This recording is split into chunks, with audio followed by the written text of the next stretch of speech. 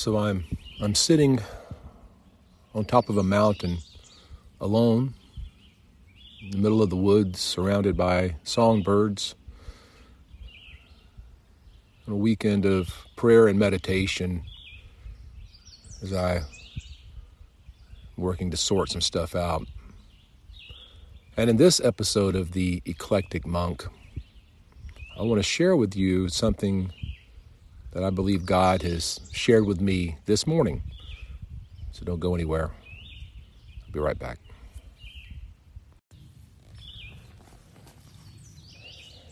So,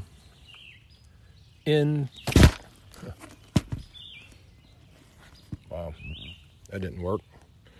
I am in the woods. Try this. All right. So in the book of Genesis, chapter 32, there's this really interesting little story, and I just want to read it. It starts at verse 22. The title is Jacob Wrestles with God.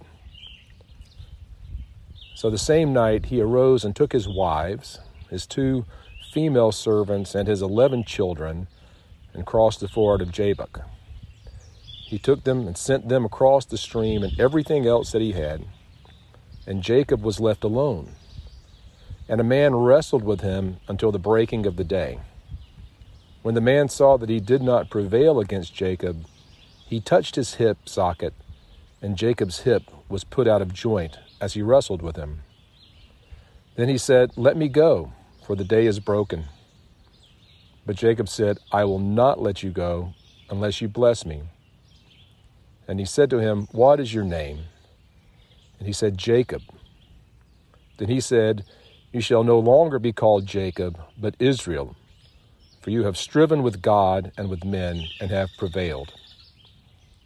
Then Jacob asked him, "Please tell me your name." But he said, "Why is it that you ask my name?" And there he blessed him. So Jacob called the name of the place Peniel, saying, "For I have seen God face to face, and yet my life has been delivered." The sun rose upon him as he passed Penuel, limping because of his hip. Therefore to this day the people of Israel do not eat the sinew of the thigh that is on the hip socket, because he touched the socket of Jacob's hip on the sinew of the thigh. Pretty interesting story. And this story of Jacob I find pretty fascinating.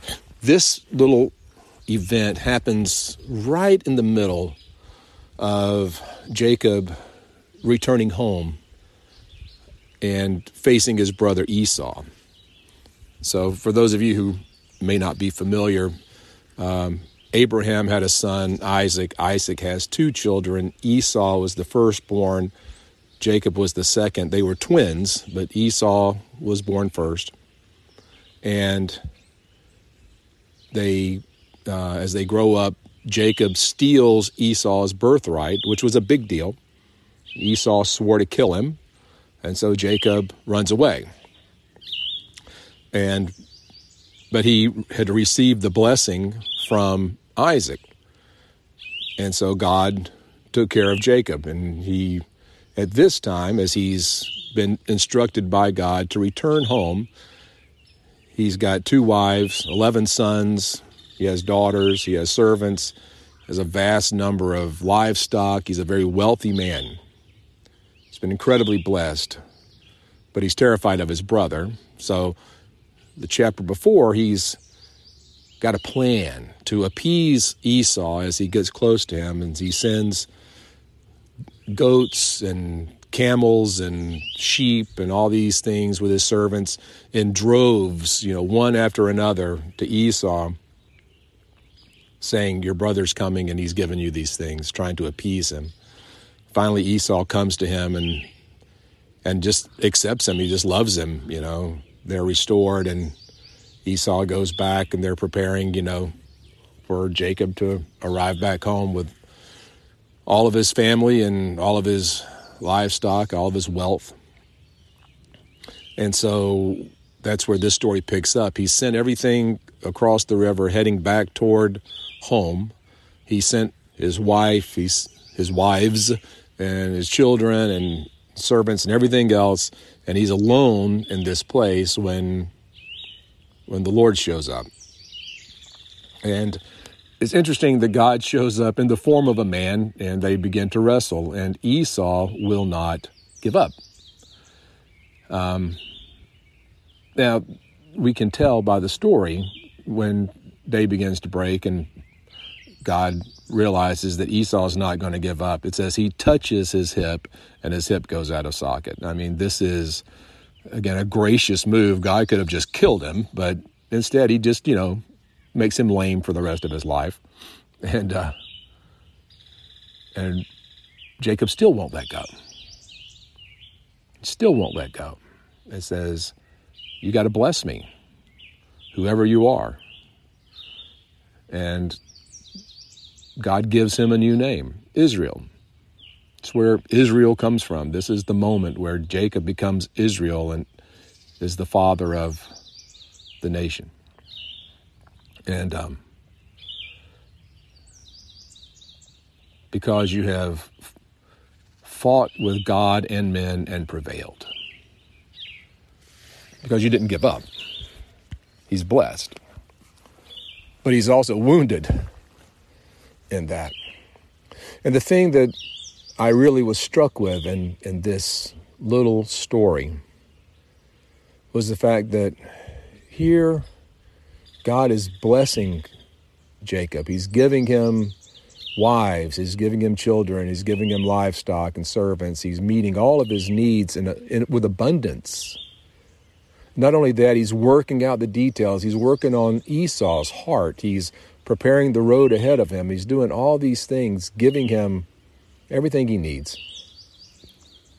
God is in the process of blessing Jacob in ways Jacob doesn't understand. And yet in the middle of all that, Jacob is still scheming. Jacob is still trying to work the details out on his own. He's still trying to appease his brother, come up with a plan. He continues to be faithless, even though God is faithful to him. Jacob tries to work it out. And that's what really hit me in this little story this morning. As I'm sitting here surrounded by the birds, who Jesus reminds us neither sow nor reap, and yet their Father in heaven takes care of them. They seem to be in pretty good shape here this morning. And I wonder how faithless we all are. Because God is working. If we will trust him, he is working. He's working things out. And yet we contend with him and with men.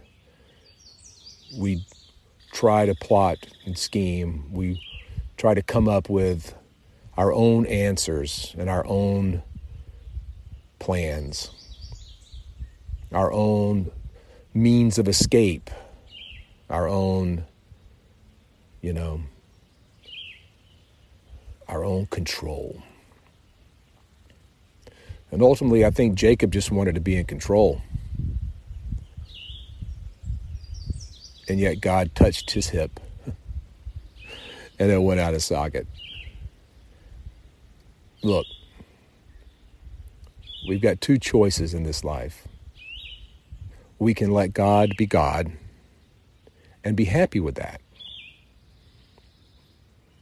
And trust him to be working out the details of our lives, to be providing our needs, to be taking care of us, to have an answer to the unknown that lingers in front of us. Or we can worry about the what ifs, and we can spend our lives trying to come up with a plan to make sure that if the worst happens, we're okay because we are in control and we have taken care of it.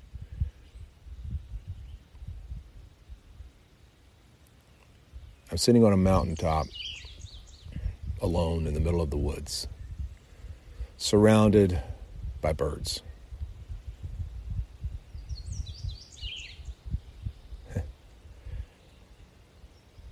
And they're just living by faith. We don't need to be like Jacob. We don't need to contend with God. Even if we survive it, we walk away wounded. How much better is it to just live in faith, trusting that He loves us, that He's with us, that He's working things out for us in ways we don't see and cannot understand, but we'll experience if we just trust Him. What's in a name? Well, I think there's a lot. Jacob became Israel, and he renamed that place Peniel because I've seen God face to face and lived. We need to understand who we trust. We need to understand there's a power greater than us that's working. And if we'll just let go and press in, we'll experience things we cannot imagine.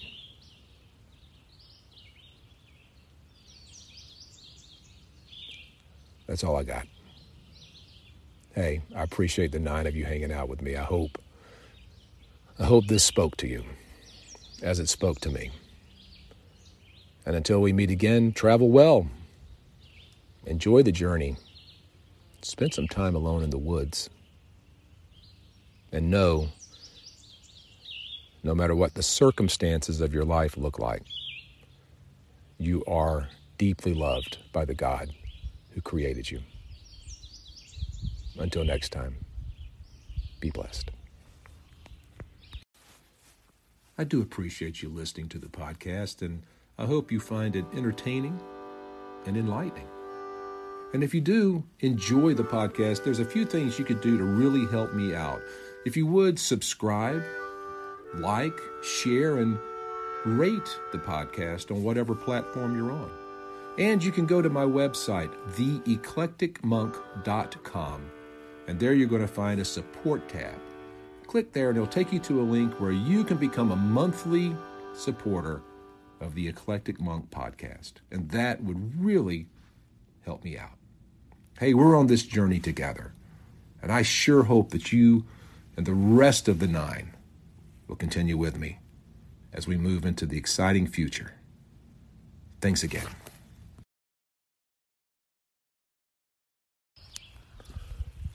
By the way, I realized as I listened to this that I said Esau twice when I meant to say Jacob. So for anybody who caught that and thought, he's lost his mind and that's supposed to be Jacob. Yeah, I did that. I'm in the woods. So, P.S. I'm human. Thanks again.